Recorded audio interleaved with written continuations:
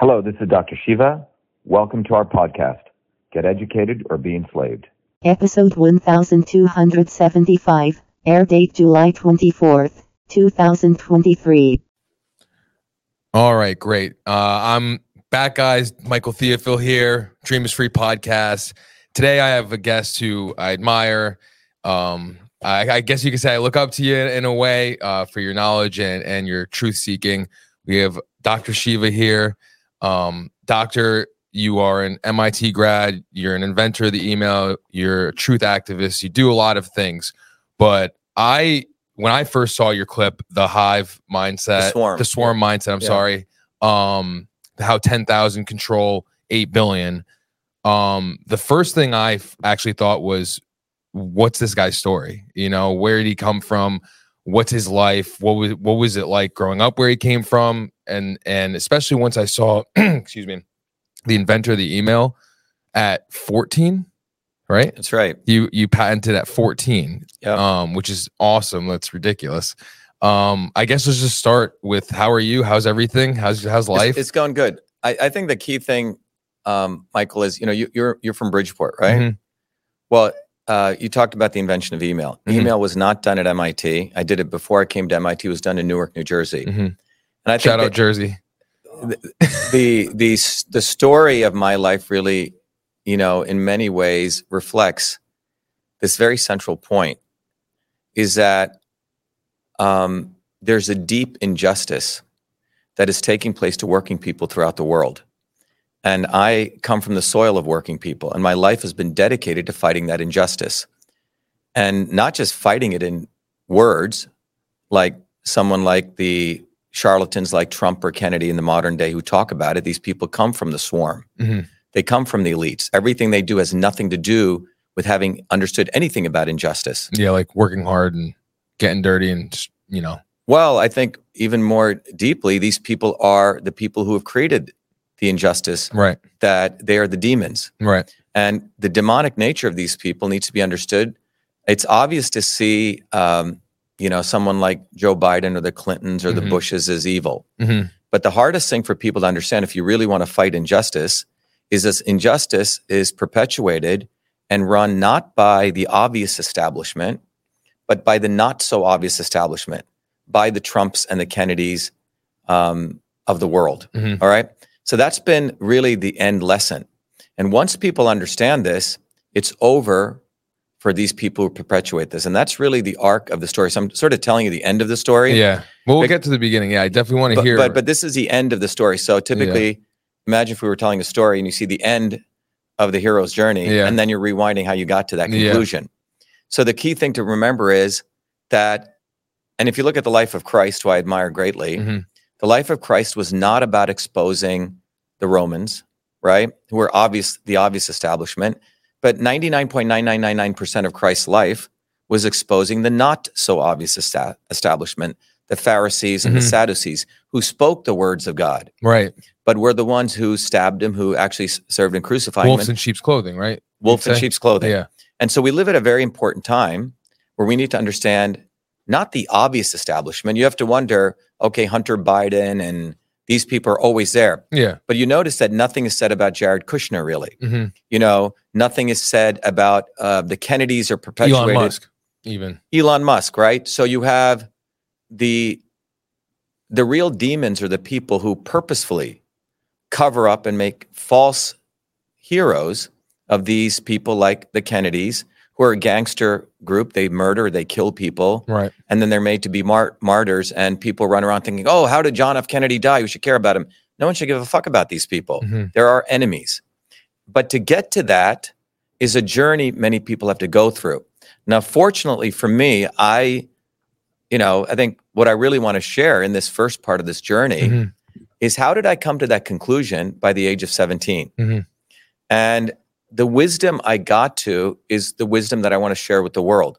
Because if you're a working person and you're looking the world around you, whether you're Christian, Jewish, Hindu, Muslim, left or right, but if you're a working person, you're being bamboozled typically by the not so obvious establishment. And I would say right now, more than ever in human history, the perpetuation of people like Trump and Kennedy to act like they're being attacked by the establishment is the ruse. So I think that's what we need to talk about. So you talk about where I came from, right? And what led me to that by 1984, right? Which is a very interesting year, is important to understand. So, I understand what injustice really is because I've had to deal with this at a deep, deep level, even to this day. And the injustice that I've had to deal with is stuff being stolen from me. The same thing that happens to working people. Their labor gets stolen from them. I've had to deal with the fact that not getting credit for the actual blood and sweat you put in. In fact, right now, fucking Kennedy is being put forward in front of the subcommittee on the weaponization of government when it was I who did all the hard work exposing the weaponization of government. Why is this fool put forward in this theater as though he's fighting against the Democrats when it is he who supports censorship? He thinks Elon Musk is fighting for censorship. I know, when Elon Musk is a purveyor of censorship. So everyone needs to understand that Robert fucking Kennedy, and that's what we should call him, or Booby effing Kennedy. It's funny or when you Donald, do the Booby. Or Donald Trump. And the reason I call them these names, and they should be called these curse words, is because they're the ones who have essentially possessed people in a way to think they're fighting for you. And it is extremely important, as Christ did to the Sadducees and the Pharisees, that we expose these people. Because once you get over them, liberation is at hand. Right. So, and that's a problem because a lot of people are attached to a person. It's you see now, we were talking about it off air. It's crazy how since 2021, no one's heard of Bobby Kennedy. No one's, realistically, I'm talking about for presidential candidate. And then he's come out of here as a savior to combat Trump when realistically it's everybody's on the same team. We're just playing different games. Exactly. So let's start with that for me. And then you have this brown turd that they dug up out of nowhere called Vivek, right? Who's a turd. Okay. Right, yeah. He's part of the establishment. Right. He comes from an oppressive group of people. And overnight he gets articles in the New York Times, etc. So, let's sort of unwind my journey because let's start back home. Let's start at the beginning. Where were you born? Yeah, so I was born in India.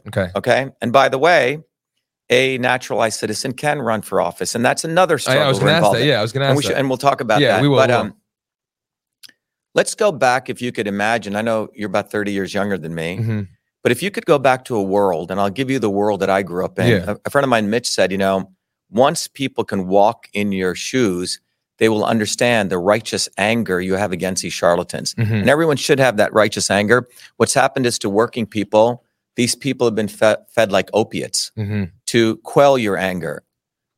For men to essentially castrate you on a fundamental level, so you lose your anger. Anger is a very, very important emotion that must be expressed and fueled in the right way to organize to shatter the swarm. 100% agree. And that's what people need to understand, that anger is a good emotion.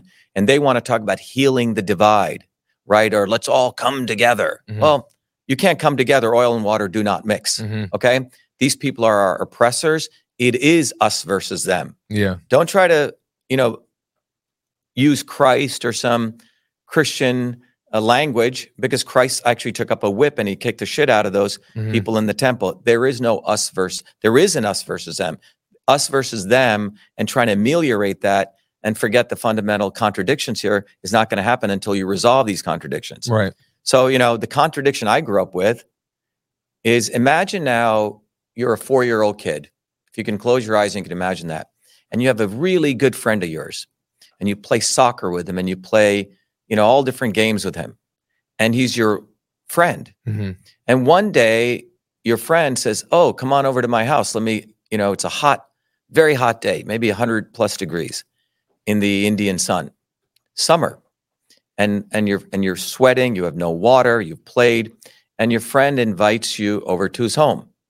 And you're going to his home with your soccer ball in your hand, and this crazy woman, his mother, comes out and starts calling you the N-word, the equivalent in the Indian language. And you're a child. You don't understand why she's so mad at you.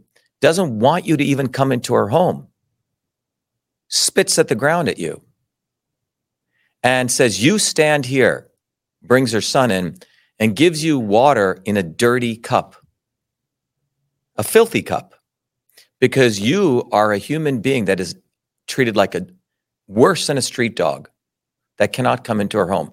That's the experience I experienced as a 4-year-old child.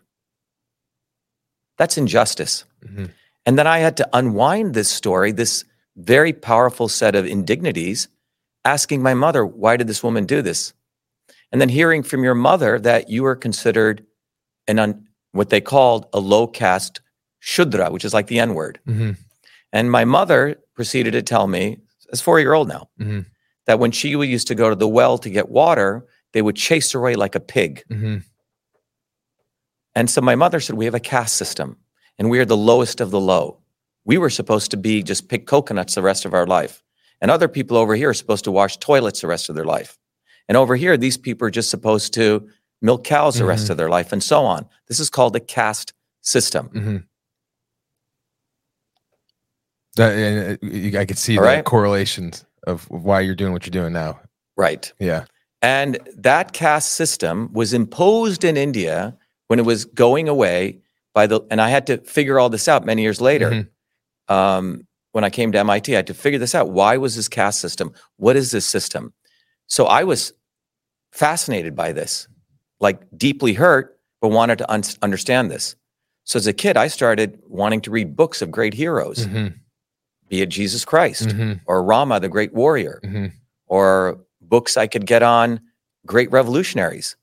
And I started to study from the time I was 8, 9, 10. I had studied left, right wing, all these people who fought against this injustice. That's what motivated me. That's what fired me up, because no one should suffer that kind of indignity ever. And why did a system exist that was enumerated in the government laws? Is actually, you are this caste. You'll be treated like this. You see, so my parents were quite extraordinary people, because my mother grew up in a household where the father ran away, which never occurs, ran away with a woman. She was 9 kids. She was left essentially homeless. And as an 8-year-old, my mother had to figure out that she had to stand up for herself. Women talk about women's liberation. My mom became liberated, and she had to get educated on her own, got a mathematics degree as a woman. In fact, a master's in statistics, unheard of. Wow. Extraordinary woman, fighter, fierce fighter. My father grew up in war-torn Burma as a child, never saw a book. When Burma was under, some people may not know, World War II, Burma was the center point of the fight between, the Nazis or the Japanese and the Allies, right? So-called allies. Yeah. Right? So my father grew up in this environment where his grandfather, my great-grandfather I knew, was an indentured servant, a slave, who had left on a small, quote-unquote, indentured slave ship as a 12-year-old to make his fortune in Burma in the late 1800s. And I saw him, he lived up to 100-something. Wow. So that's awesome. My great-grandfather left there to make his fortune. He started with nothing. He worked so hard on that slave ship. The captain of that ship said, I can't hold you in bondage. You're just I've never seen anyone work this hard. And he left him out of his bond. So I learned to work very, very hard. And so my great-grandfather, made his fortune in Burma. When World War II came, it was just devastation everywhere. And Burma was known for 2 things, Buddhism and cobra, snakes everywhere. And so my great-grandfather, they had to leave back to India. And was quite an extraordinary person, a very deeply spiritual person. Your grandfather? Great-grandfather. My great-grandfather, okay? And so what he did was he saw all these refugees and he took all of his land. He had hundreds of acres of land and he built homes for all the refugees and he gave it away and he left. So he left with nothing from India, went to Burma, made a fortune, and came back with nothing. My dad always said you could judge a person, my great-grandfather, by how they are with money, without money, and then with money. Muhammad Ali said that. Right? Too. Yeah, how they are, right? So my dad's family literally walked back to India, okay? And then took most of the walk because it was wartime. Yeah. And my dad said as a child, you would live in foxholes, you would see bombs coming, people would shit in their pants. That's how dangerous it was. But my great-grandfather was a deep, deep believer in God. He would go out as bombs were falling and he would say, nothing will harm you, Very, very connected.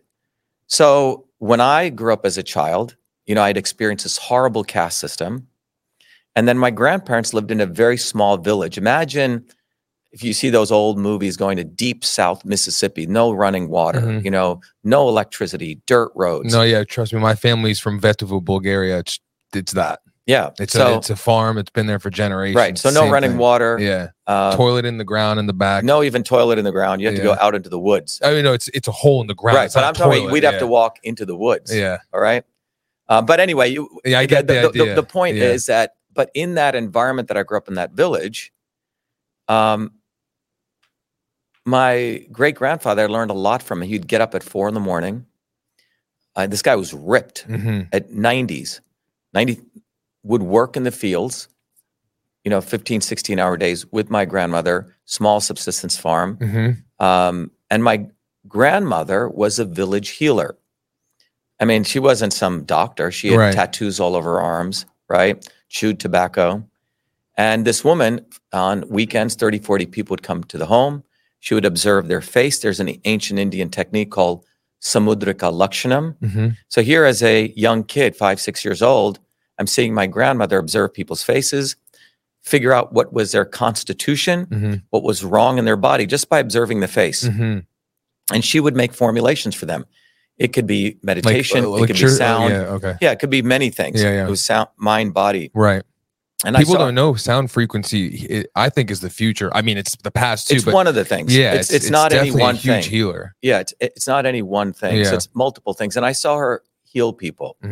So how was this woman with no degrees able to heal people in this small village with dirt roads? And so that fascinated me, this ancient system of medicine. And here, doctors who would never come to these villages. So there's another injustice here, right? But the true thing was, here this woman was healing people, helping people, and she was considered the shaman in the village. My grandmother would go into trances. In our little small home, she had, if you looked across on the walls, were pictures of Jesus Christ, pictures of Rama, pictures of Buddha, all these great deities. Because the Hindu religion believes that Jesus Christ is a Messiah, right? He was sent to the world. He is a son of God, an avatar. But Hinduism also believes there are many avatars, okay? So in some ways, it generalizes that concept of the Messiah. It is completely absorbing of Christ and appreciating Christ, completely believes Christ is the Son of God. And avatars come, right? So I grew up in that world, seeing my grandmother go into different states of consciousness, start channeling, right? You would go into the home and there would be the smell of holy ash, like you would see in ancient Eastern Orthodox, churches, right? Yeah. So it's a very beautiful environment, but very primitive in some ways, right? So that's the world I grew up in. And in that world, I started developing this appreciation of systems, this love of very everyday people, the love of my mother who fought against this caste system, the love of my grandmother who was able to heal people. And these people motivated my great-grandfather, right? And so the fact that my dad, who never saw a book until he was under a mango tree at the age of 12, and he ends up becoming a chemical engineer to one of the leading industrialists of India. And that gentleman was so moved by my dad's intelligence. My dad is raw intelligence. He could solve any problem from basic fundamentals. So here were these true extraordinary people who, by any regard, because of their caste, should just be picking coconuts their entire life. That was their caste destiny. And they broke that destiny through sheer will and fighting injustice. All right? I'm talking about in action, not like standing up and saying, I understand what you're talking about, like fucking Booby Kennedy. Yeah. That motherfucker has no idea what injustice is. Yeah. No idea. Okay? And everyone needs to listen to this. If you're a Booby fucking Kennedy fan and I'm calling him Booby fucking Kennedy, understand why I call him. And if you don't call him Booby fucking Kennedy, by the end of this interview, you'll understand why he should be called Booby fucking Kennedy. These people are your exploiters. They're not your liberators. So those two things were very, very moving for me. So when my dad first came to the United States, he got the opportunity to come here. In fact, he was sent here as an engineer to get training from a U.S. company. My dad was so good the United States company said, we can't teach you anything. You know more than us. So they invited him to come to the United States, I think 1968, 69. And think about what's going on in 1968, 69. What's going on at that point is the Vietnam War. You have the civil rights movement taking place, right? You have sex, drugs, and rock and roll, right? Yeah. But so my dad comes here at that time with $75 in his pocket. And they wanted my dad to stay here. And my dad was very loyal to his employer. He said, I'm not going to backstab my employer. He went back and he said, they want me to come there. They were trying to recruit me. I didn't think that was right. And my dad's employer said, you should go because it'll be good for your family. And that's sort of this loyalty my dad bred in us. You're loyal to people who help you. So after that, my dad came here, with $75 in his pocket. How old are you at this time? I think I was 6, 1969. And my parents, my sister, myself, and my mom didn't see my dad for a year. Legal immigration. We had to wait in line. Yep. And then in 1970, literally we left India on December 2nd, 1963. It was my 7th birthday. I have this theory, things occur in cycles of 7. Right, okay? Yeah. Numerology. Yeah, so we left on my 7th birthday. And I left with shorts, right? Get on this TWA air flight. And I remember I'd never eaten this kind of food. I remember eating a ham sandwich. I almost threw up. I could still, to this date, taste the chemicals in that food. That's how deep it was. It was tasted like garbage. I couldn't eat any of the food. Landed in John F. Kennedy Airport, Kennedy. The irony. Okay, the irony. All right. Right. A complete. You guys needed to debate. He won't debate me. I know he won't, but that would just be electric. Yeah, to everyone listening, everyone challenge Kennedy to debate me. Should. Am I too dark for him? Am I not qualified for him? Is my last name not Kennedy? No, the reason he won't debate me is because he will be fully exposed for the fucking demon he is. All right. Let's continue with the story, okay? We'll keep doing these commercials to expose this. I feel like before you work out, you listen to like Kennedy, like quick little soundbite, and then it gets you jacked up and you just rip through a couple sets. Yeah, and by the way, I could probably do more push-ups and sit-ups, and I don't take fucking steroids like this motherfucker does. And by the way, legal steroids are going to be a $250 billion business. They have 100,000 times more of causing blood clots than the mRNA vaccine. And it's funny you mentioned that because guess who's a big advocate of it? Yeah. Your buddy Joe Rogan. Yeah, well, look at him, okay? He's owned by the swarm, okay? Yeah.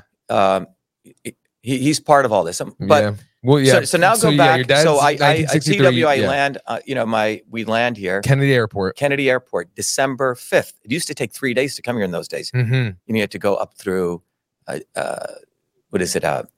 through Saudi Arabia and then to, England? London. Yeah, and then it was a long flight. It wasn't like, 10 hours you can do now. That's like Bulgaria. You got to go from Bulgaria to England or Italy as a commute and then straight to the US. So, we land and it's snowing. I've never seen snow in my life. And I have shorts on.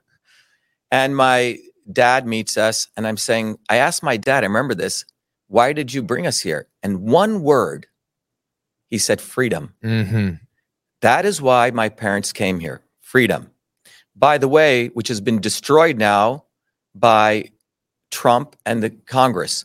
These people, you'll realize, hate this country. Trump hates this country. Fucking Kennedy hates this country. All the elites hate this country. They may wave the fucking flag. They may put a fucking MAGA hat on their heads. But it was in November 16th, 2018, the entire United States Congress unanimously voted to pass a law which abridges the freedom of speech of every American called the creation of CISA, the Cybersecurity Infrastructure Security Agency. Remember the First Amendment, what my dad talked about, freedom. The First Amendment is what makes America America. And that says Congress, which is a legislative branch, shall pass no law, which means they're not supposed to do any laws which will abridge freedom of speech. Which they have. Which they did. And the motherfucker who signed it was Trump. And all these Trumpers, well, he didn't read the things. He didn't know what he was signing. Well, then he shouldn't be fucking president. Yeah. Get the fuck out. Yeah. Go back and play golf all day. All right? Go back and try to be a C-list actor. Tony liked that one. But that is what happened. Yeah. And go look at the record, the congressional record. Every House of Representatives, 450 plus people, unanimously voted for CISA. And I wonder why. Unanimous consent because they hate this country. Of course. And then now you have one of their guinea pigs, Elon Musk, buying Twitter, and everybody thinks it's freedom of speech. Exactly. But and you have to understand that I'm the one who exposed that. There's a diagram there that I was the one in our lawsuit in 2020 who worked my butt off, who exposed the entire censorship infrastructure. We got a federal injunction, and they try to hijack the work I did. That's what they're putting booby fucking Kennedy. That's why I hate this guy. He knows what he's doing. And all of Congress will not put me in testimony because I will expose the fact Congress is the one that did this law. But anyway, so you go back to getting off this plane as a kid. In the snow. Coming from India with this caste system, studying, in India, they study these little comic books, not comic books of stupid Marvel heroes, but comic books of great revolutionaries. There's a guy called Subhash Chandra Bose who wanted to actually raise an army to violently kick the British out of India. I thought that was fucking cool. Yeah. Yeah, they deserved some violence drawn upon them, right? I think so, like Christ put some violence into those people, right? Pharisees, yeah. I didn't like Gandhi. Gandhi seemed like a pussy, okay? My heroes were people like that. I read, little comic books of people that were just emerging on the scene, right? Great fighters, right? Freedom fighters. These guys were fucking cool. Yeah. They wanted to kick some ass. Yeah. Right? And they weren't treated as, oh, well, you should not beat the shit out of your enemy. No, these were little Indian comic books, very interesting comic books. Yeah, it's very cool. And they influenced me. Yeah. So I come with that story. I come with my grandmother with shorts. And after we land, we settled in Paterson, New Jersey. Still to this day, one of the poorest cities in the United States. And so think about this Indian family moves to the United States and think about the scene. If you could close your eyes now, this is the United States of sex, drugs, and rock and roll. Vietnam is taking place. You turn on the TV, black and white TV. Yep. We got one from the Salvation Army. You see soldiers being butchered, okay? When the press was allowed to go film on the front lines. Right, I know. People with their legs blown off. Yeah. Okay? On TV every day. Body bags coming. You see riots of police beating the shit out of demonstrators, okay? You see pictures of people protesting in the civil rights movement, right? That's what I grew up in, all right? And I'm in Paterson, New Jersey, which is predominantly all segregated blacks. And we're considered, quote unquote, brown black, okay, in this world. I'm in second grade. The school systems are tough. You have to learn how to fight because people want to fucking start fights. You're the outsider coming from nowhere, right? It wasn't I was white and I wasn't black. I was brown. Yeah. Right? So everyone picked on you. Yeah, everyone picked on us, but you learned how to fight. Yeah.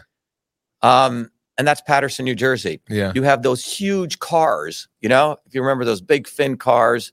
And when we came, we didn't have any clothes. We didn't prepare.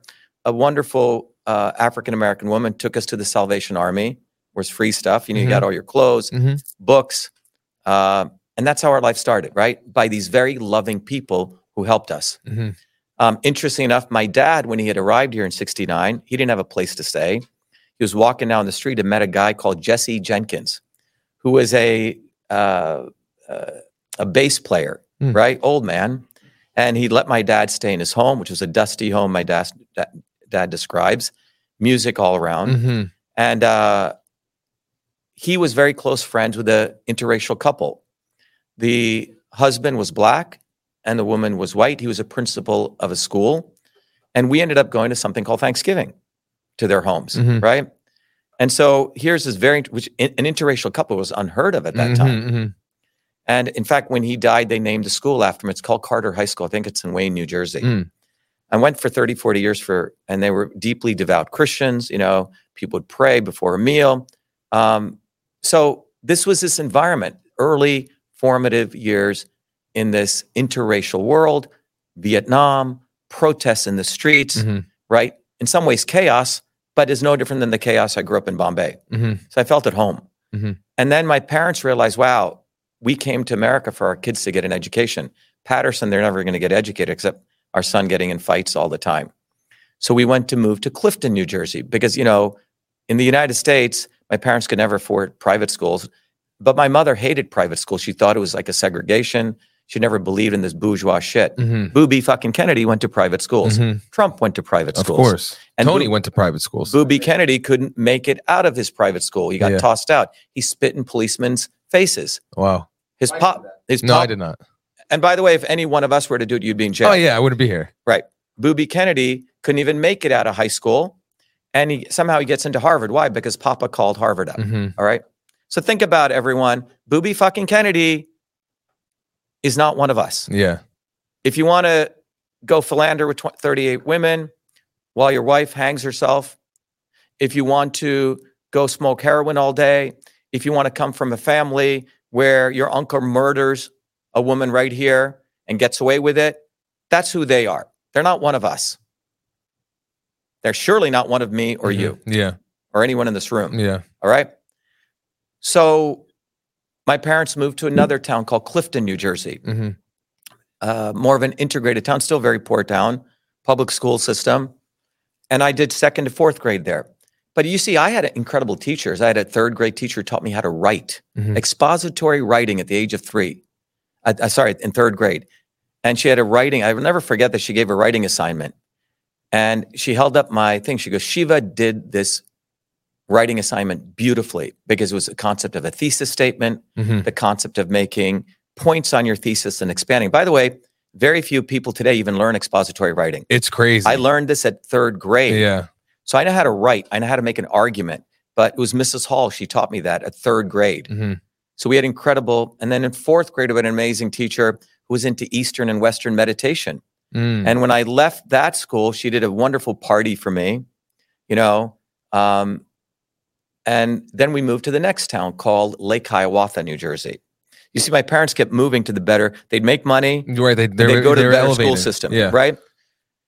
So in Lake Hiawatha, you know, that's where I was 75. Okay, And this is what age now? I'm sorry. I think I must be 12. Okay. Just want to. So now this is 5 years after I've been in the United States, and my dear mom's mother is dying. Mm. So me and my mom take off from school because she wanted me to be with her, Mhm. and we go back to India for about, I think, 3 months. Mhm. She was taking care of her mother. I went back to my village where my grandparents are, and that's when you see, wow, The this difference. huge difference. Yeah. Wait a minute, I had like cars, Yeah. electricity, Yeah. paved roads, Mhm. right? Running water, where you have a toilet that you flush. Yeah. And here I'm back. There's no paved roads. There's freaking cobras out there you got to be Yeah. careful of. Yeah. You got to go into the woods to take a shit, right? But it's a beautiful. You go up and you look up at the stars like you've never seen before. Yeah. You find God in places like that. Yeah, and everyone, you can walk the streets at any time. People Yeah. love you, Yeah. right? And that experience is when I realized this massive difference in wealth. My grandparents have no shoes, Mhm. right? My grandmother works in the field. She's got leeches on her feet, Mhm. you know, 16 hours. And then that end of that trip, my grandparents come to a train station to see me off. And these are these old caboose trains, Mhm. like you see out of the Wild West. Mhm. And I'm looking through the window and I see my grandparents, my grandfather, I can still see them, Yeah. and my grandfather and my grandmother crying because deep love, like I know. they may never see me. Yeah. You know what I'm saying, right? Dude, I mean, jeez. Yeah. I could cry thinking, you know, excuse me. In 2016 was the first time I'd seen my dad's side of my grandparents in, want to say, 15 years. And it was like coming to a parade. I didn't, you know what I mean? Right. And at the end of the line of people was just my grandparents, just like you said, bawling. Right. You know? And these people have very little, but they give everything they have. So you Yeah. realize this immense love for these people. And you realize that those same people, whatever money they had, they educated my father, Mhm. right? Like how little they had, but they had this deep, deep love, Mhm. this deep sense of honor. You know, when my uncle came back to that village, he became a doctor, and he came to my grandmother for blessings. Hmm. And my grandmother asked him one question. She said, if someone poor comes to you and they have no money, will you heal them? Or are you going to charge them? And she goes, no, I'll heal them. Because medicine was supposed to be you never charge. Yeah. Not one penny. Mhm. Since she gave him her blessings. But this was this ethos, right? That life was very ephemeral, that you were here for service, and it was Yeah. a direct connection to God, Right. period. So it's a life that I think very few people experience. I was very, very fortunate to get that. But I remember looking through that window, and still I can see it, and I'm realizing, shit, if I don't do something with my life that helps these people, and why is it they're living? My aunt is living in a 4 foot by 4 foot hut. Why is it they have so little, yet they have bigger hearts than anyone I've ever seen? I know. And so that deep connection, and I remember as a chill went through my spine you could call it from my crown chakra to my base. Yeah. And the decision was that I would become something to destroy this fucking injustice. Mm-hmm. Period. Love it. And that's at the age of 12. So when I got back that year, I decided I would fucking excel at everything. Yeah. Became a great baseball player. You know, people said I could have gone to the majors, became a great soccer player, but I finished all of the calculus mathematics by the age in 9th grade. Mm-hmm.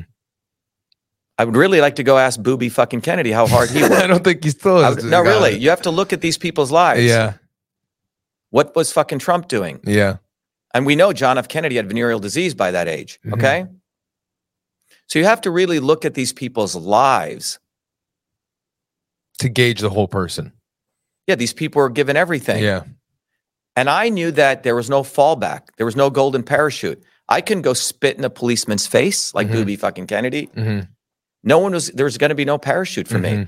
I had to rely on myself, and I had to do good for the suffering of my parents, my grandparents, and those teachers who did so much for me. And by the way, many of the teachers in the 1970s would hold 3 jobs.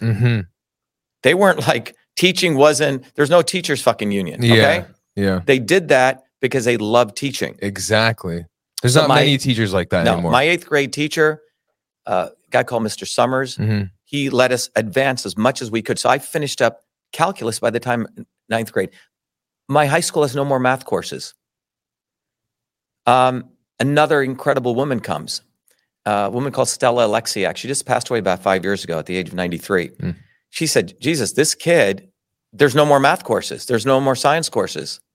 So she created the concept of independent study, which was unheard of in the 70s. And she set up a program where I could get a job while I was finishing up my humanities courses. And we were looking for different jobs I could do, but I needed skills. Interesting enough, in 1977, 78, an article came out in a small newspaper. And my mom now is working as a mathematician in a school. And a friend of her gives her this article. And in the article, they say in New York that there was a professor at New York University called Henry Mullish, whose recent memorial I did a couple of years ago in Israel. And Henry Mullish was going to select 40 students who would get to come to New York University. This is 1978 and learn computer science. Now, in those days, a computer would fill up this entire room. Yeah, I know. And 40 students in the United States in a competitive model. Rapidly growing. It was just starting. Yeah, Computers were just starting. But he had the vision. He realized that one day we would need software engineers. I mean, this guy was a visionary. And so 40 students were going to be selected. And you had to apply. You had to get recommendation letters. You had to submit your grades. You had to be the top of the United States. And it was only open to 16-year-olds. I was 14. Okay? I think 13 and a half, 14. So we applied. People wrote letters saying why I should be able to submit. And I get accepted. And I was the only Indian kid from New Jersey. And so how do I get to New York? So my mom would drop me off, if you've been to Newark, at this train station called the Newark Penn Station. And I would take the train into New York as a 14-year-old child. Most parents are so protective of their children, they won't even let them walk down the street right now. Yeah. And well, so to be fair, I mean, these 14-year-olds aren't capable of it, sadly. Yeah. So I would get to take that train ride, dropping me off at 6 a.m., arrive in, about 7:30 a.m. and 8 a.m. to 8 p.m. It was it was like a Navy SEAL training program because they selected these very smart kids. And 7 programming languages, digital circuit theory. This is in 78. Worked on a supercomputer. and graduated #1 in that class. Okay. Won the honors award. It's all documented. Yeah. And that's when this teacher, this independent studies teacher, really loved and cared about me. And that's the kind of teachers we used to have. She said, this kid can't go to waste. We got to figure something out for him. So I ended up getting a job in Newark in a local medical college where they hired me as a full-time research fellow at the age of 14, a guy called Dr. Les Michelson. And the agreement was that they would treat me like an adult. There were people minimum 30 years older than me, right? 44. The oldest guy was like in his 60s, a physicist. And this was in a small medical college where computing was just coming. People were starting to use computers in medicine. And I get given the opportunity to work among these illustrious people. I'd go in with my briefcase, dressed up clean, had my own desk. And I really want you to ask what the fuck was Trump and Kennedy doing at that age? Yeah. And I really want you guys to walk in my shoes. This is a hardworking kid, man. But to me, this was an amazing opportunity that could only happen in America. And Dr. Michelson believed in meritocracy, saw my grades, A+ and everything. I worked my butt off because I had no fallback. I didn't have a Kennedy name. I didn't have my father who was running slumlords like Trump. Okay? My parents were hard working class people. So I had to also be hardworking better than them. To give you my lifestyle, starting at the age of 12, I'd go to bed at 2 a.m. I'd wake up at 7, 5 hours of sleep. You'd come home, I'd work my butt off from sports, work until 2 in the morning, doing all my problem sets, right? Wake up at 7, do that whole process. And so I typically still to this day need 5 hours of sleep. Something, my circadian rhythms got set at a very young age. Yeah. During 2020, when I was fighting all this, it probably went down to 3 hours. I bet. All right. But I learned also when I came back from India how to meditate. I learned how to connect with God, pray and meditate. Can you elaborate on that more, please? Because so when I went back in 1975, understand that at all. My grandfather taught me how to meditate. You see, prayer is always begging to God for something. Meditation is where you listen to God. You listen. Yes. And you get intuition, you get your direction, you get your mission in life, and you get connected. So I learned how to do that at a very young age. To give you an idea how very interesting this was, from the age of 12 to 16, it was many of these sages or saints talk about these extraordinary experiences. To tell you the fact, I've had all of those, and I don't talk about them. When people say they've seen the universe in your body, I've seen that. When people talk about the 7 heavens, I've experienced that. And it's the first time I'm sharing a lot of this. I appreciate it. But thank you. In those days, when you develop, Christians call it the Christ mind. The Christ consciousness. Yeah. You could see things. Yeah. And it was a very interesting world to grow up in, because I could literally, this world became like deja vu. Because everything was a movie being played out. Right. And I had to actually stop meditating for a while, because it became, I could predict everything that was about to occur. But I knew that you could do that. When you did that, you were in harmony with what God wanted you to do in a very powerful way, which was to work hard. And ultimately the goal was service. Yes. I learned this at a very, very young age.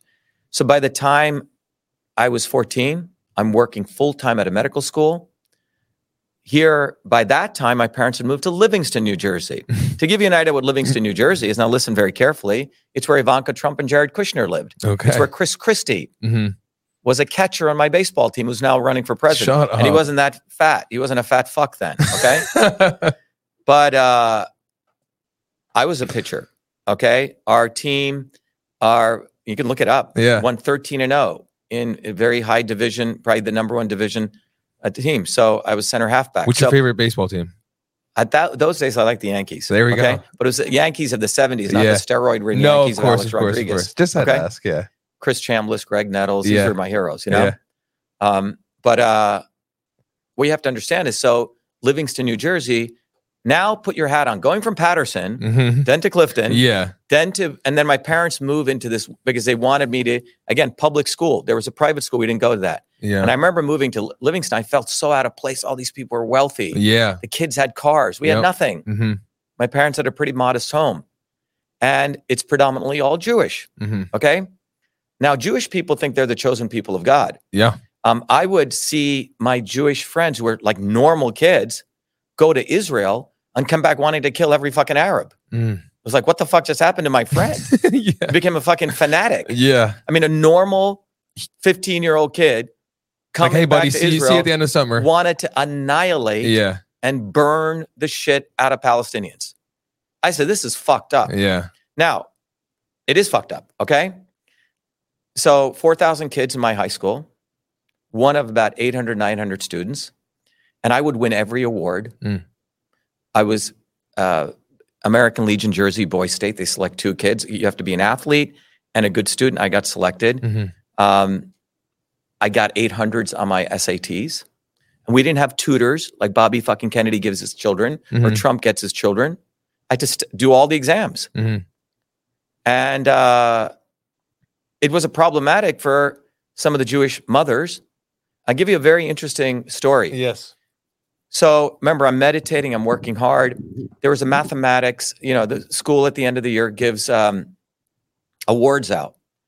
So that year, and my mom wanted me to win all these awards, right? Because she really, because she came from nothing. Well, that year I win the mathematics award, I win the #1 student award. So in the student auditorium, the teacher gets up. Now, the night before, my mom was supposed to come to that award ceremony. She had a horrible accident, was hit head on by a car. All of her teeth are knocked out. She's in ICU. Oh my God. So me and my dad very, very sadly go to this award ceremony. The teacher of the school gets up, Mr. Summer, and he goes, typically we give the award to 2 kids. But in my 36 years here, there's no one that came close to Shiva. No one. And he goes, he's not only won the best student award, but also the Mats award. Standing ovation. And by the way, I had visualized that in my third eye the year before. Nice. So it's like a dream. Yes. So I get the awards, but it's a very sad moment because my mom's in the ICU and I wanted her to be there. Yeah. I get the award. I'm walking out of the student auditorium and this crazy fucking Jewish mother comes running up to me and says, your fucking son, this doesn't mean anything. My son, Eric Greenberg, could have done that, but Eric chose not to work this year. And I'm like looking at this, I'm saying, what the fuck? Yeah. The jealousy, the anger. Yeah. Pure, unadulterated jealousy and anger at the fact that I had worked so hard and that I'd been recognized. Now, the year before, let me give you another story. I had aced all my classes. This is in 7th grade. Every class, A+. The school teachers decide to hold an exam to decide who's the best student. I already won everything. Yeah. So they have an exam, and I'm not invited to participate in the exam. Just like I'm not invited to fucking debate. Just like I'm not invited to the Senate subcommittee hearings. And all you fucking guys, you all old white boys who sit on the goddamn Judiciary Committee, I'm calling you old white boys. Yeah. That's why people call you fucking racist. Yeah. That is racist. Yeah. It's classist, it's racist, and it's not only classist because you're telling all the working class kids. So you see, I've had to deal with this fucking thing all my life because they're jealous of people who actually work hard. Yeah. They're jealous of people who actually do the work. Right. These people don't do any work and they try to steal credit. So they wouldn't let me participate in the fucking exam. You guys listening to that? Yeah. That's why I fucking hate Kennedy, because he knows what he's doing. The fucking guy's never worked a hard day in his life. Yeah. They don't let me participate in my exam. I'm home. My parents are seeing me upset. My mom says, what happened? It was PTA night. My mom had just worked a 16-hour night. They get in the car. They go to see that teacher, and they go, why isn't my son allowed to participate? They don't have an answer. And my dad's like, do you know you're going to create a Hitler out of my son? He's going to hate all of you. And they go, what did you say? That's anti-Semitic. My dad said, you're going to create a fucking Hitler. Yeah. They let me participate. I aced it a win. But to all of you listening, now they don't have one. I have had to deal with the fact that I worked hard and did the good things. Maybe because I'm born in this color skin. Maybe they're just so fucking jealous. I think it's a fear thing. If you know people who are educated, who could articulate things, who have the facts to back them. I mean, like you said, it's much more simpler. It's much more simpler than that. They hate people who work hard. Yeah. They hate America. America was built on people who work their butt off. And they think there's a free ride. They think you're going to get success because of your name, of some neighborhood you live in, and you can get a free ride. And you have to understand, when I grew up in Jersey, I grew up among hardworking Italian immigrants. When I learned, I did landscaping. I made money landscaping. I made money painting homes as a child. I was trained by a Yugoslavian painter. You paint a trim, you better paint it fucking right. I know. Yeah. You paint, you cut Coax it right. you cut the hedges, you better cut it and clean up all the raking of all the material. And these people would get so pissed if you didn't do that right. Demanding people who had excellence. These people taught me. These people were my great teachers. Right? So when I did a work, I did it with perfection. I did it with excellence, not for me because I'd hear their voices. I'd hear their toil, how much they suffered to get to what they had. It was in honoring those people.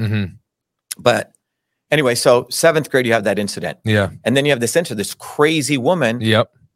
literally telling me, my son, Eric, could have won that award, but he chose not to work hard this year. Just think about the looter. And this is a adult. Yeah. And then, so I was more concerned about my mom. We went to the ICU. I didn't even share my mom the award. I was more concerned about her. But this is a level of injustice I grew up around. Yeah. This kind of bullshit every day. Well, I got a job, full-time job as a 14-year-old kid working at that medical school in the heart of Newark, New Jersey. Renee's probably been to Newark. Most white people are still afraid to go into Newark. In the parking lot, people get mugged. I wasn't afraid, right? I would take the bus down, right, into Newark. I would work a full 8-hour, sometimes 12-hour, sometimes 16-hour days. Then I'd go back and I had to do my humanities courses. And initially, I was given a job of using the computer with advanced algorithms, mathematics that people learn in PhD level that I was developing to understand why babies were dying in their sleep. I had sleep data of baby sleep patterns, and I was creating predictive algorithms, which you'd call AI today. We just called them Haar and Walsh transforms, pattern recognition algorithms. This is, again, 1978. And in fact, I ended up discovering some very powerful ways to predict when a child would suddenly stop breathing. Many years later, I wrote a paper on this.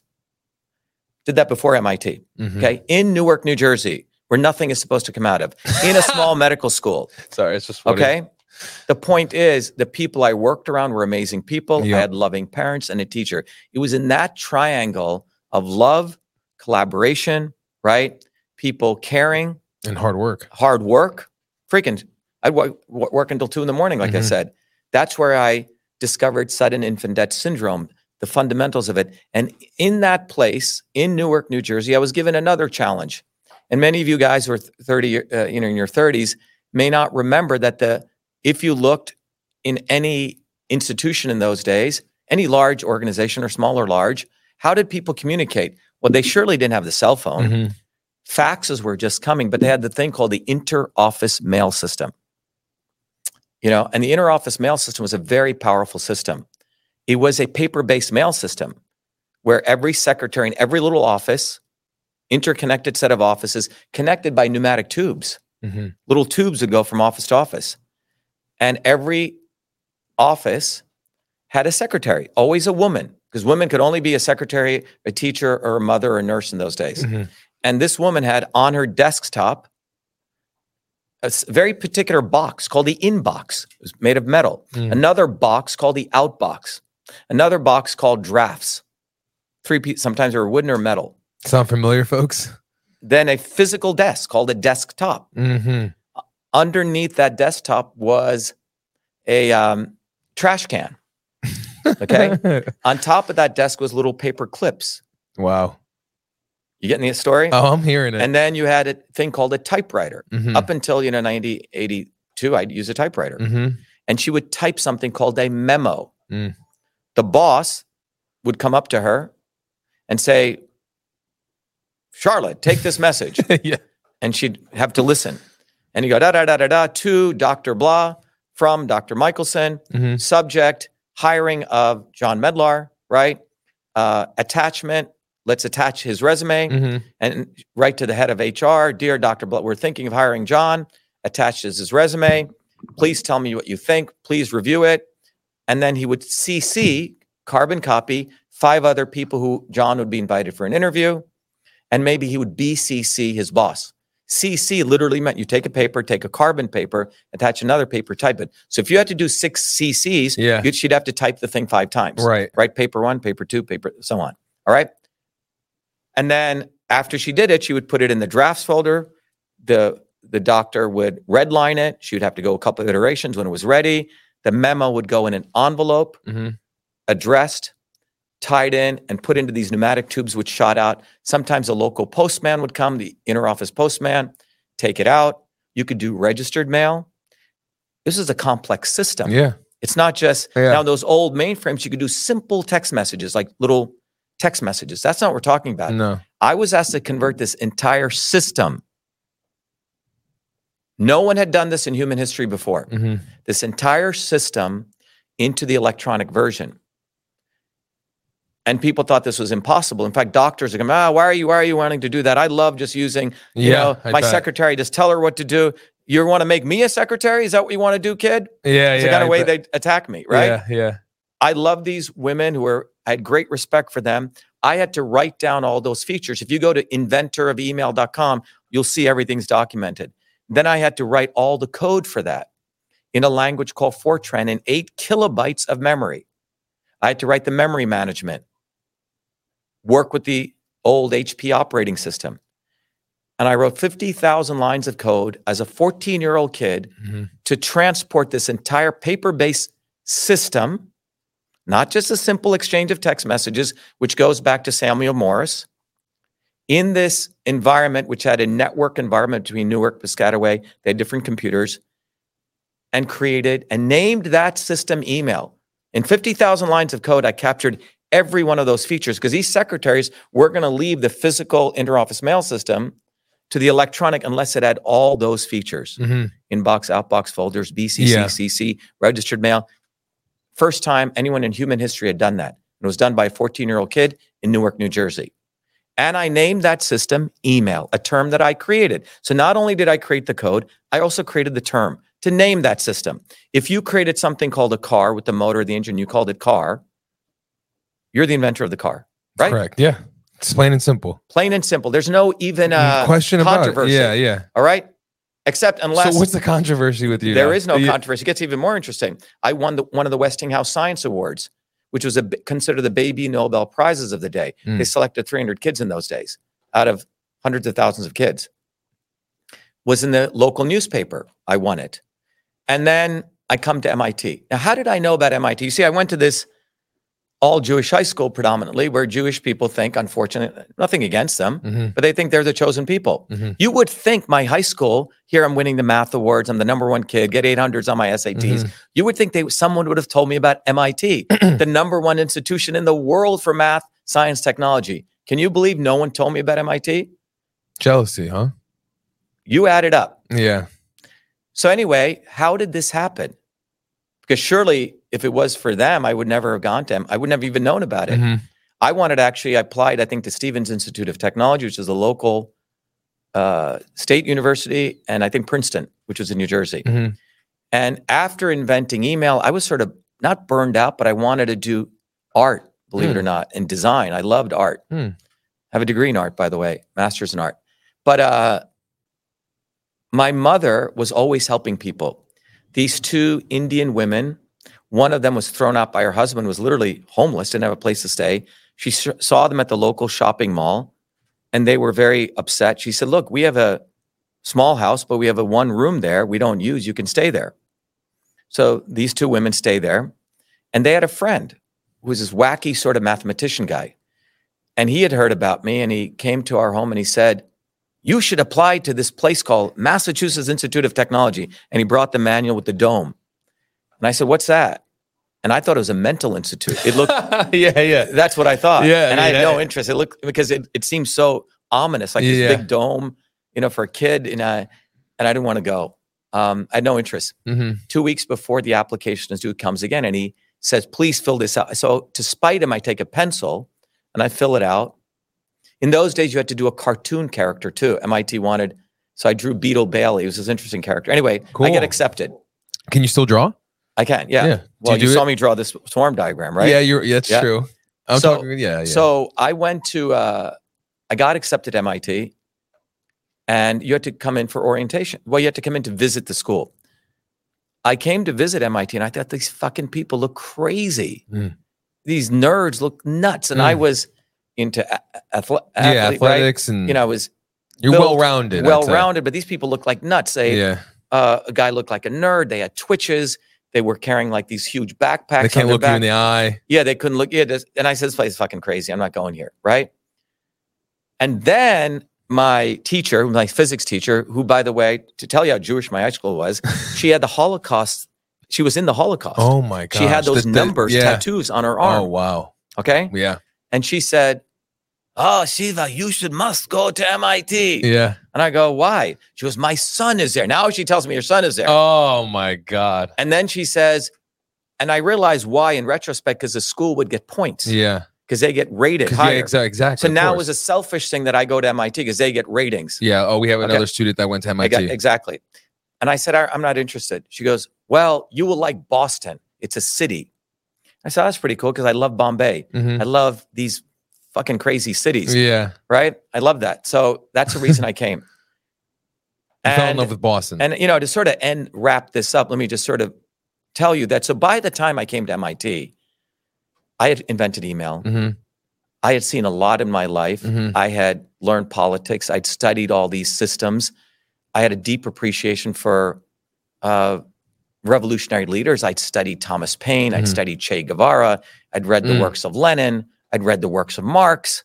I read the works of John Locke. Think about that. So I'm coming in as a freaking revolutionary. Yeah. Right? Like I understood all this shit.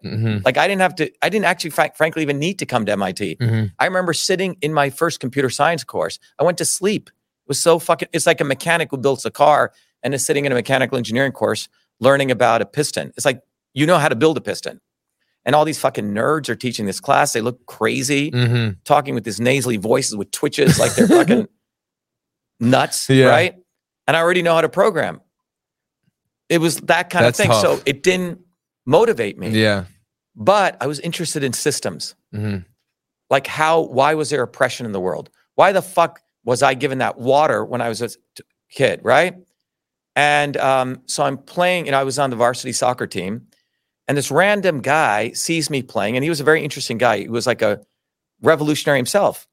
And he had learned that I had become student body president that year. So freshman year, I get elected student body president. It's very interesting what I did, and this is where he came to hear about me. MIT has this thing called a brass ring, right? I never got any of this. You'll see all these MIT guys, I got the brass rat, right? And they wear their ring. So I was on the freshman student body president, and there's a ring committee.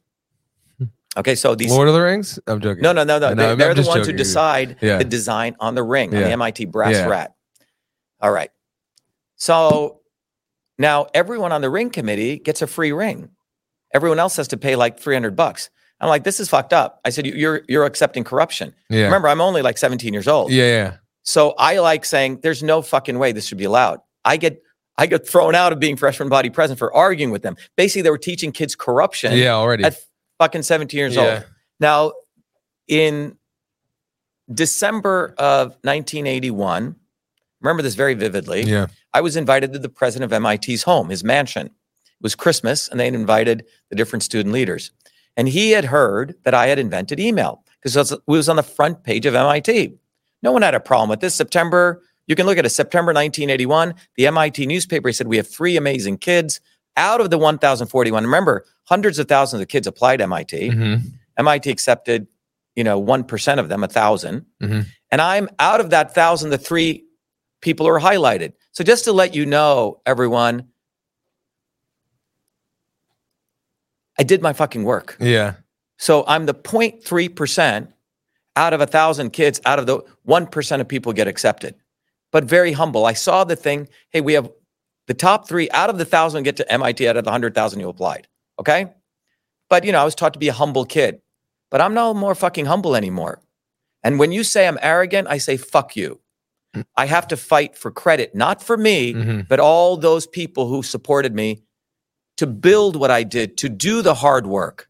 And that's who I fight for. And if you haven't walked in my shoes, when I claim credit for the things I've done, it took me 40 years to claim credit because I realized if I don't do that, I'm a scumbag because I'm basically doing injustice to all those people. So I go to Paul Gray, who's the president of MIT, was on Reagan Science Council, quite an incredible guy. And he said, Shiva, you invented email. He goes, it's too bad the Supreme Court is not recognizing software patents. But he told me there was a new law that was passed, the Computer Act of 1980, which let you use copyright law to protect software inventions. So I applied for the paperwork from the United States Copyright Office, filled it out. And John, we may have one of those, right? One of those copyrights. Yeah. And on August 30th, 1982, I had to send in all the code. I had to prove everything. It wasn't just like you fill the It's copyright. me. Yeah. Name, date. All right. Yeah, that's why it wasn't just putting a little C. It was very difficult. You had to go back and forth. And August 30th, 1982, a 17-year-old boy, teenager, gets recognized by the United States government as the official inventor of email.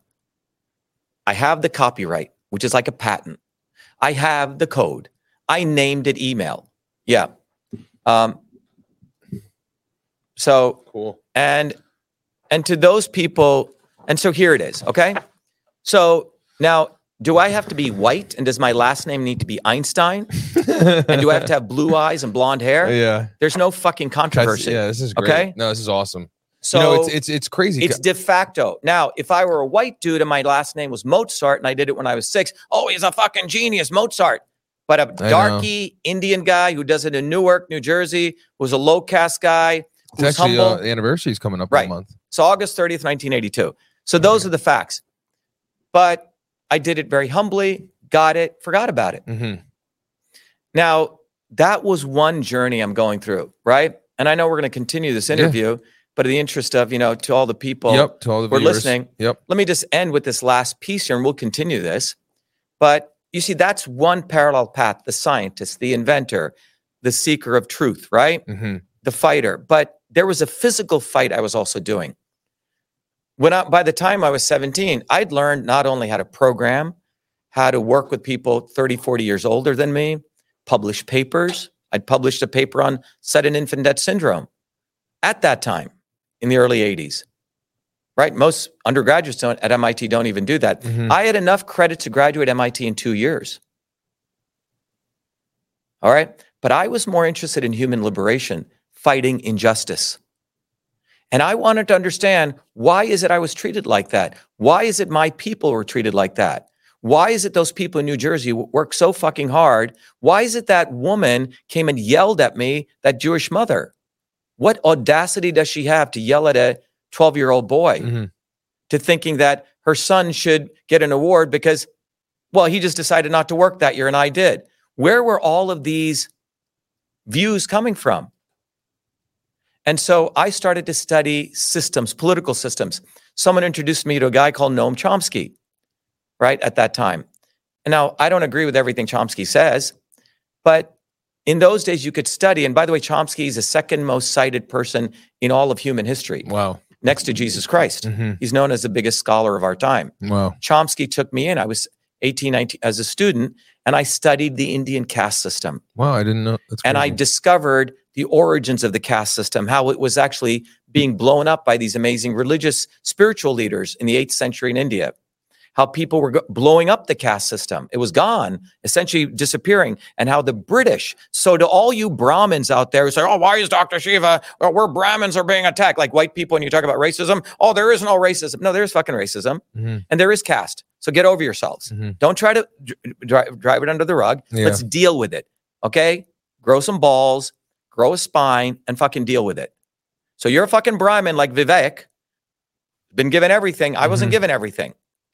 So if you weren't spit in your face and you don't believe there's a caste system, fuck you. Okay, you are a casteist.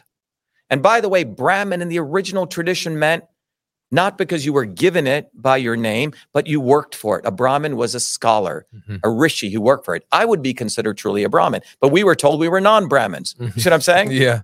You see how they flip everything? Yeah. So what I ended up learning was a caste system was originally a guild system. Then it became this onerous system. Oh, if you were a toilet cleaner, your son's supposed to be a toilet. That was never supposed to be like that. Right.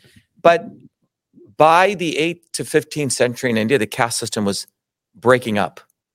And there were some amazing leaders who were saying, this is fucked up. If there's equality in heaven, there should be equality on earth. And by the time the British came to India, the caste system was breaking away. The fucking British, who love hierarchy, are the ones who reimpose the caste system. They brought all these Brahmin scholars and they rewrote the laws. So I would have to be picking coconuts the rest of my life. Mm-hmm. And so you've Brahmins, quote unquote Brahmins out there, wake the fuck up, go learn some history. Mm-hmm. Okay. So don't say, poor old me, I'm a Brahmin, I'm being abused now, blah, blah, blah. No, you're not being abused. Go learn your fucking history. Yeah, I always say keep educating. Keep educating. Exactly. Now, so by 17, 18, I start getting involved in politics. So at MIT, we had created a newspaper, which was a radical newspaper called The Student with the fist on it. We started organizing the food service workers because I saw these food service workers. We were people like my mom and dad and my people in New Jersey had no proper wages. We organized them, we mobilized them. We forced MIT to give them wages. We made sure more women got into MIT, more poor blacks and poor whites. There's only 20% women at MIT, as though math and science were only for white nerds, Right. Rich white nerds, right? It's not true. So with that little flyer, that little piece of paper, we scared the shit out of the MIT administration. So people say, oh, you went to MIT. Yeah, well, I was fighting the MIT administration. I never wanted to go there, guys. Yeah. So just understand that. Yeah. But I was good at what I did. So they didn't know how to deal with me. Shit, this guy gets A's. He wins all the awards. Yeah. That's easy shit for me by then, right? All these nerds would have to nerd out. They would have to have squeaky voices. Literally, I saw these nerds change their voices to think they were intelligent by wearing glasses a certain way and getting squeaky voices. They weren't that smart, okay? But the reality was, in 1984, and I'll, we'll go on to other stuff after this. In 1984, what happens? And John, after this, you can sort of cut after this, right? But in 1984, there's an election taking place. Jesse Jackson, Ronald Reagan is the Republican, right? Is against Walter Mondale, the Democrat. And this is the first time I'm sort of looking at electoral politics. Right. But as a fighter, we see this other guy, Jesse Jackson, and he's talking a bunch of, we the people, blah, blah, blah. And he's got a movement called the Rainbow Movement, and he's calling out Mondale, right? Even though he's part of the Democratic wing. Right. So we're like, wow, that's pretty cool. Like he's calling out the establishment. Right, yeah. Right? And wow, this is pretty cool. So we as students on campus, like sort of the anti-establishment wing, we're very supportive of this shit. But then we see something wild occur. On the night of the Democratic convention, what does Jesse Jackson do? He'd taken all these poor blacks, poor whites, got them excited. And then at the last minute, he says, we must heal our wounds. We must heal the divide. You heard that? We must come together, meaning the Democrats. Yeah. And he gives all of his movement votes to fucking Mondale. Yeah. Lesser of two evils. First time I started hearing this. Yes, yes. And that's when me and my friends woke up. We said, shit, the parties, the Democrats have their left wing, right? They had the obvious establishment, Walter Mondale, but they had this left wing, which riles people up. Yeah. Even attacking Mondale. And then we said, wait a minute. These people are all full of shit. So I never voted because I realized, and I started, as you study politics, you realize it is a bottoms-up movement that changes the world. And so, I mean, we can keep going on this, but the key thing I want to emphasize to people is that was a point to this point now, 1984. Now we're what, 39 years later, right? To this point, when I look at the movement that we've created, Truth, Freedom, Health, Truth, Freedom, Health is a recognition that the establishment, and listen to me very carefully, we take a graph, it's got the left and the right, not only the left and the right, but something even more clever. They have the obvious, and you draw another line. They have the obvious establishment and the not so obvious establishment. So you end up with a grid, right? The right obvious establishment, the right not so obvious establishment. The left obvious establishment, the left not so obvious establishment. Right. And once you understand this, but they're all part of the establishment. So today, on the right obvious establishment, you have people like Paul Ryan. I'll get people like McConnell. On the left obvious establishment, you have the people like the Clintons. I'll get people like Joe Biden. And in many ways, these people are obvious. It's actually, they're telling you, I'm going to fuck you. Yeah. But these are the insidious people. You have the right, not so obvious establishment, which is what Trump was created for. Right. And you have the left, not so obvious establishment, is now Booby, fucking Kennedy. And it was Bernie. It was Bernie. It was, then they used Jesse Jackson, right? So they are manufacturing for, and this is a systems approach. So that point to today, the journey was figuring this out. Yeah. You know, my journey, and we'll talk more about this, going to MIT, understanding system science, studying more, building many, many movements, building bottoms up protests, right? Teaching people how to write and read, going through my 4 degrees at MIT, which fundamentally, I want to be very clear, I realized that I would come to a point one day, because of my color of my skin, because of where I grew up, that the only thing that I had was my education. Because if I didn't get that education, I'd say, who the fuck are you? Right. And even now, even in spite of that education, they make me invisible. It's crazy. I told John off air before we started the show. It's crazy how I could see how censored you are, specifically on YouTube and Instagram, really. You know, and the people who censor me are not the Bidens. Yeah. It is the fucking Elon Musk. It is the fucking doofus Patrick Bet-David. It is a fucker Joe Rogan. It is that fucking crackpot Russell Brand. Yeah. Oh, you know, he talks as though he's a spiritualist. Fuck you. Crazy. You know nothing about. And it is censorship to make. Not even attacking me. You see, they keep the theater. Oh my God, poor Trump is being indicted. Oh my God, they say shit against Bobby. That's all theater. But they exclude me literally because I will blow them all up. Yeah. And everyone understand that. So if you have been listening to the last hour here and you know my journey, my journey is your journey. Right. My journey is a journey of people who suffer injustice every day. Booby fucking Kennedy has never suffered injustice. Literally. If I spit in a cop's face when I was 17, I'd be in fucking jail. Yeah. If I took fucking heroin all my life, I don't know. Yeah, you wouldn't be here maybe. I wouldn't be fucking here. Yeah. If I, banged 38 women while I'm married and my wife hangs herself, an investigation would have been done on me and I probably would be in prison. Yeah. If I came from a family which had a history of fucking over people, I'd probably be a mobster openly, right? Or something like that. Yeah, right. These people are mobsters. Booby fucking Kennedy literally steals all my material. Steals it. And the establishment allows him to steal it because his job is to be the left, not so obvious establishment, to make sure that I am made invisible and you are made invisible, that you don't have a real fighter. Right. That you don't have a real warrior. He's putting out a fucking book called The Truth Warrior. So I'm going to put out a book called The Real fucking Kennedy Jr. You're looking at the real warrior. Malcolm X was our real warrior. Yeah. Okay? Yep. People like Philip in India were real warriors. Okay? These people are not the real warriors. They're bullshitters. And we must expose them because they're more evil than Biden. They're more evil than the McConnells. You know McConnell's going to fuck you. Yeah. These people are evil. And so why am I running for president? Because you deserve one of us. Yeah. You deserve me. You deserve someone who's walked in your shoes. And real quick, That's for the people still out there, if are we still live? Yeah, John, we're still live, right? Just for those people still out there asking, you're running for president. How is it that you're running for president being born in India? Right. So first of all, you see, I went to AP history. I studied the Constitution. You're looking at someone who's a scholar. I know it's hard to understand. He's a sovereign citizen. You're a real sovereign citizen. Well, no, I worked my ass off. Yeah. Okay.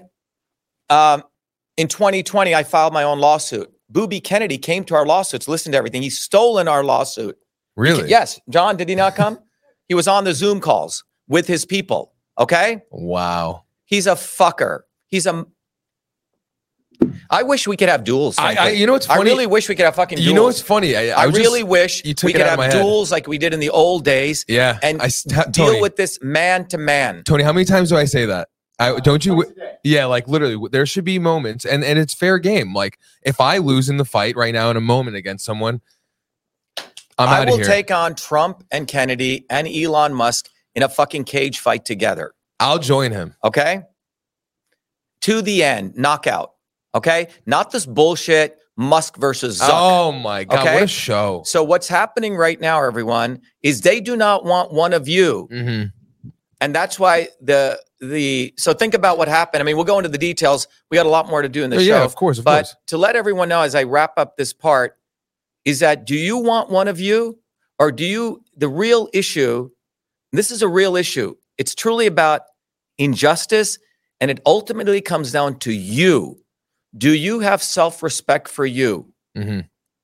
If you're listening to this, the core of this story is that when, my stuff went into the Smithsonian in 2011, 12, and I never talked about the invention of email. My dear mom in a suitcase had all the materials.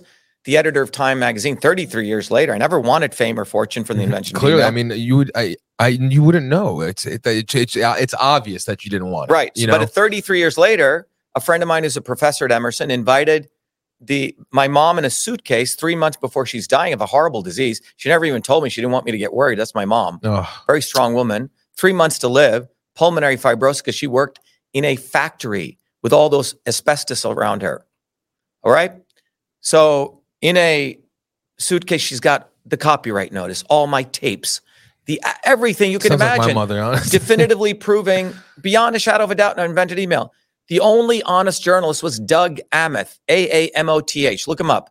Science editor of Time magazine. He came and looked at all this stuff. He goes, oh my God, you invented email. He wrote an article in Time magazine. You can look at it. The man who invented email. What is email? It's not this simply. Exposes the fact the fucking ARPANET guys did not invent email. It's not a fucking nerd with glasses and a beard invented. It's pure bullshit. It's a fraud of the highest levels. Wrote a beautiful article. The Smithsonian contacts me on February 16th, 2012. My stuff goes into the Smithsonian.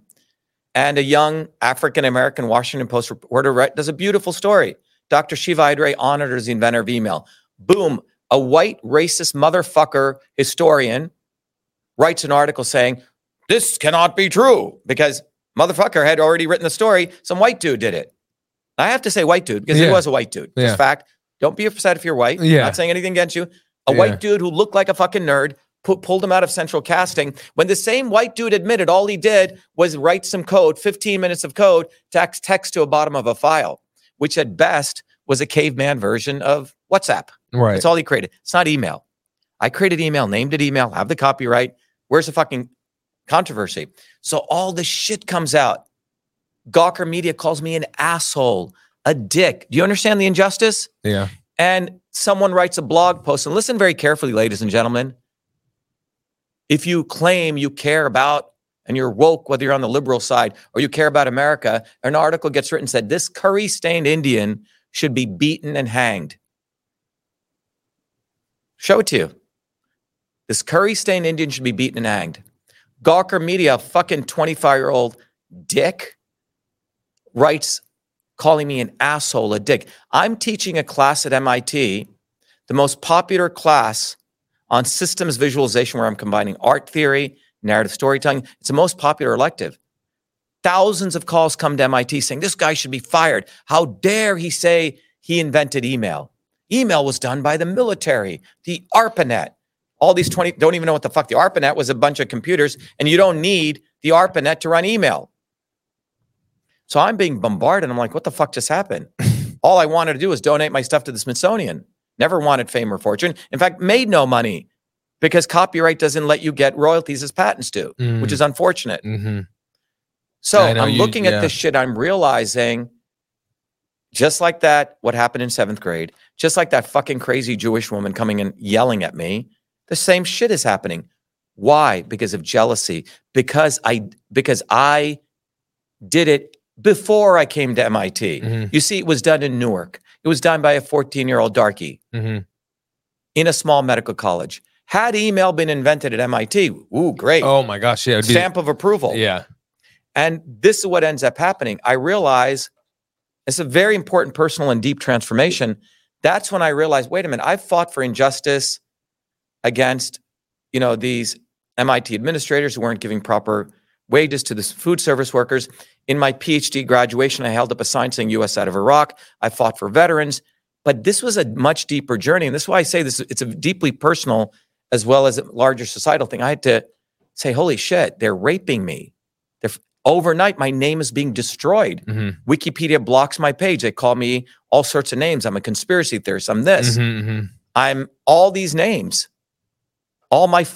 all my awards, all my front page stories at MIT mean nothing.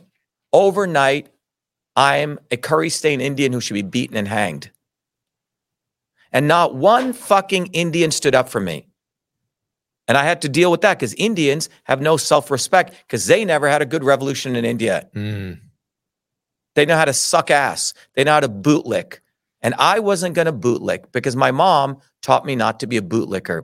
And in honoring my mom and my grandparents and all those people in New Jersey, I decided I had to fight for me and that 14-year-old kid who did invent email.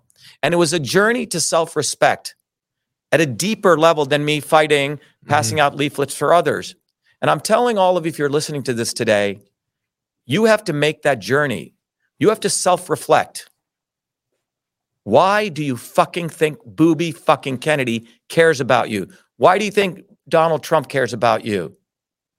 The person who cares about you is me and other working people. Whose loyalty are you going to do? Him?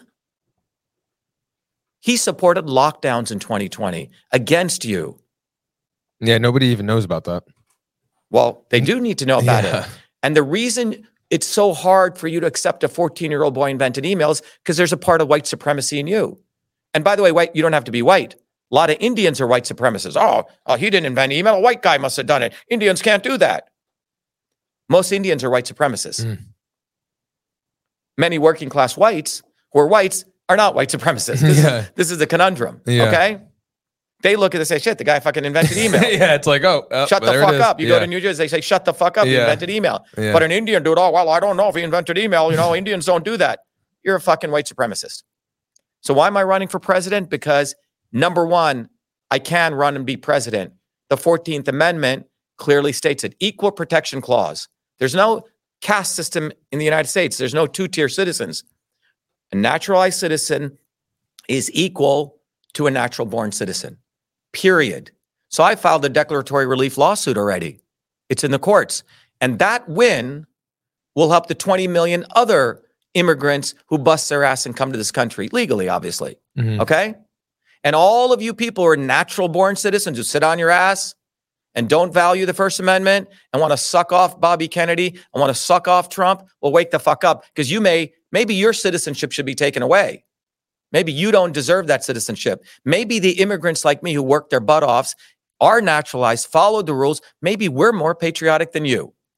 And wake the fuck up to that concept. Because you know what? Right now, in December 15, 1791, the most important part of what makes us Americans is the following. Congress shall pass no laws to abridge the first freedom of speech. Let me repeat that again. December 15, 1791. I wish I knew the time that they all signed it. On that day, the most important thing that occurred in human history since we came out of the freaking forest was a bunch of human beings got together and had self-respect for themselves. And they said, Congress shall pass no law to abridge freedom of speech. Repeat that again. Congress shall pass no law to breach freedom of speech. That is what makes you American and me American, that you actually believe that and you live that and you will die and fight for that. On November 16, 2018, a bunch of fucking losers, a bunch of fucking people who hate you in America unanimously signed into law CISA, which has given the right to censor and abridge the freedom of speech. No law should be passed. Congress passed a law unanimously to abridge and censor the speech of every fucking American. All of them have shit on their hands. And fucking Trump, make America great. Fuck you, Trump. You signed that bill. And don't say you don't know how to read. Well, you had time to fucking go get pussy everywhere you went and try to pay off people. You hate America. And now you have Booby fucking Kennedy being invited to present at the testimony when it was I who exposed that law created the censorship infrastructure in our historic lawsuit where I wrote all the briefs. I did the work for a year. I'm the one independently in federal court went against 7 lawyers. All of this stuff was stolen, and not one motherfucker in Congress wants to invite me. You know why? Because all those fucking Republicans and Democrats signed into law the creation of CISA. So they're trying to make, Booby, we're going to put Booby against Debbie Wasserman Schultz. She's a pig, but you have another pig, one pig fighting against another pig. Right. And they're making this pig feel like this pig is better. You're all being played. Thomas Massey, fuck you. You went to MIT? You did. You don't want to invite me because I will expose you and I'll expose the fact that every member of Congress hates this country. You hate fucking America. They do. It's So that's why I'm running for president, because it's time you had one of you. America needs someone like me, because right now, social media is fucking Musk and Zuck. Democrats and Republicans. Republicans own Twitter. Democrats own Facebook. You're being fucking played. Yeah. And then they have this fucking idiot, this fucking moron, Kennedy. And I love Owen Benjamin making fun of this fool. I've been making fun of him before, Owen. The guy, the reason his fucking throat is fucked up, I'll tell you why. Because if you understand the chakra system, the crown chakra and your third eye is your thoughts. It is your connection to God and spirit. The throat chakra sits between your connection to God and your actions. His fucking deeds don't match his words, his thoughts. He's a fucking demon. That's why his voice is like that. God did that to his voice, and he's telling you to your face. That's crazy. So That's wake the fuck up. Shiva for president. Truth, freedom, and health. It took me 50 years to organize this. So if you want to go to hell and follow Kennedy and follow Trump, do it. But you know what? Enough people are waking up. And those people are going to really be serving God. And if you're a Christian, wake the fuck up. You want to talk the Bible? Come on here. We'll talk all day long. Christ had a cat of nine tails. And he told those people, get the fuck out. I'm sure he didn't say, could you please move? I'm sure he fucking cursed at those people. So if you want to be a Christian, you support Shiva for president. You support our movement. If you want to be a left-wing, supposed person who believes in Karl Marx, let's talk about Marx. Support workers. I'm a worker. You want to, not Bernie Sanders, not AOC. So whether you're on the far left or the far right, do it. Be a Christian. Be a fighter for working people. Be a true communist or be a true Christian. That's my challenge. Thank you. Who would have ever thought I'd be running for president of the United States of America? I was born a low-caste untouchable in India's caste system, a system of aristocracy, oppression, and racism. My name is Dr. Shiva Ayyadurai. I'm an MIT PhD, a Fulbright scholar, a scientist, engineer, entrepreneur, and inventor.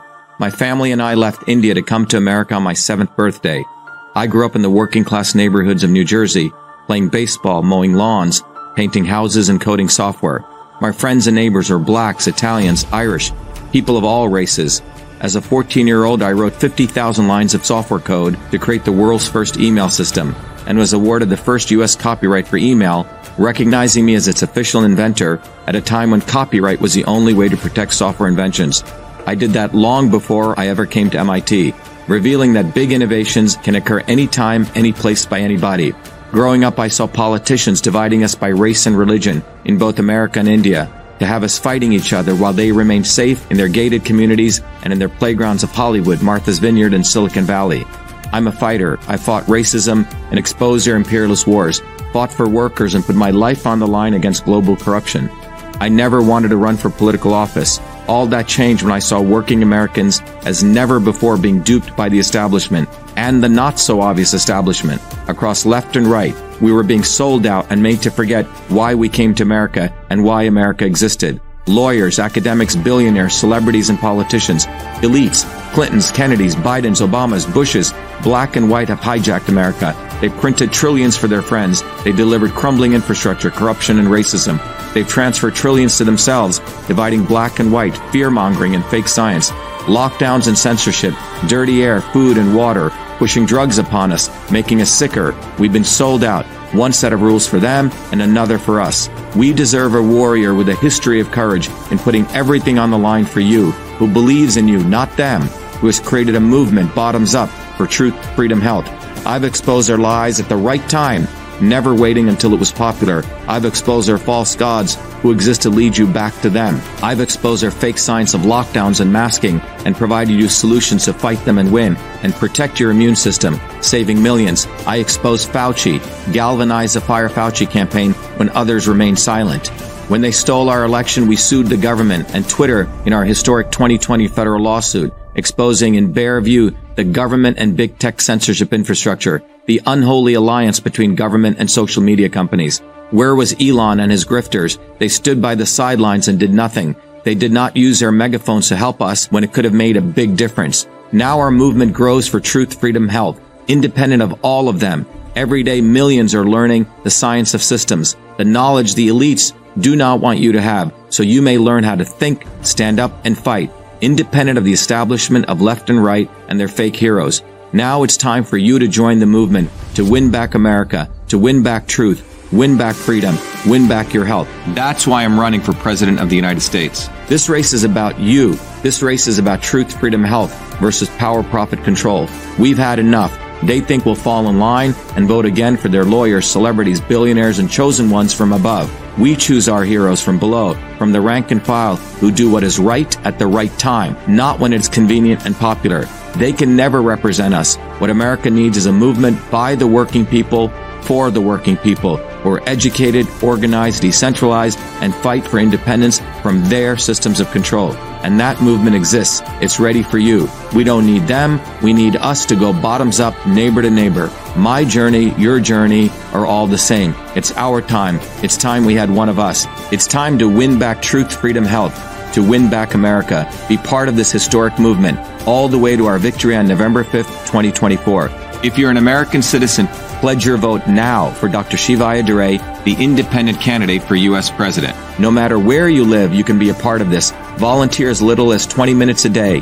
Don't delay. This is Dr. Shiva Ayyadurai, and I approve this message, paid for by Dr. Shiva for President.